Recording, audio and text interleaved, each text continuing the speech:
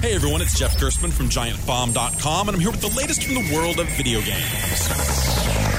The train of nicer-looking re-releases of old games on new consoles continues unabated. Gearbox and 2K have announced plans to release Borderlands, the Handsome Collection, for Xbox One and PlayStation 4. That pack will contain Borderlands 2 and last year's disappointing Borderlands the Pre-Sequel. They'll get the requisite cleanups and polishings that'll probably bring the games up to a point where they look nicer than they looked on the old consoles, but probably still not as nice as they can look on a properly built PC. They'll also have support for 4-player split screen, in case you're the type of person who thought that gaming stopped evolving with the release of GoldenEye or something. It's 2015. You have the internet. Use it. The package hits March 24th for a full $60. There's also a $400 limited version that comes with a remote control claptrap, but those are probably pre-sold out and up on eBay by the time you hear this. Ridiculous. For more news and reviews from the world of video games, find me at GiantBomb.com.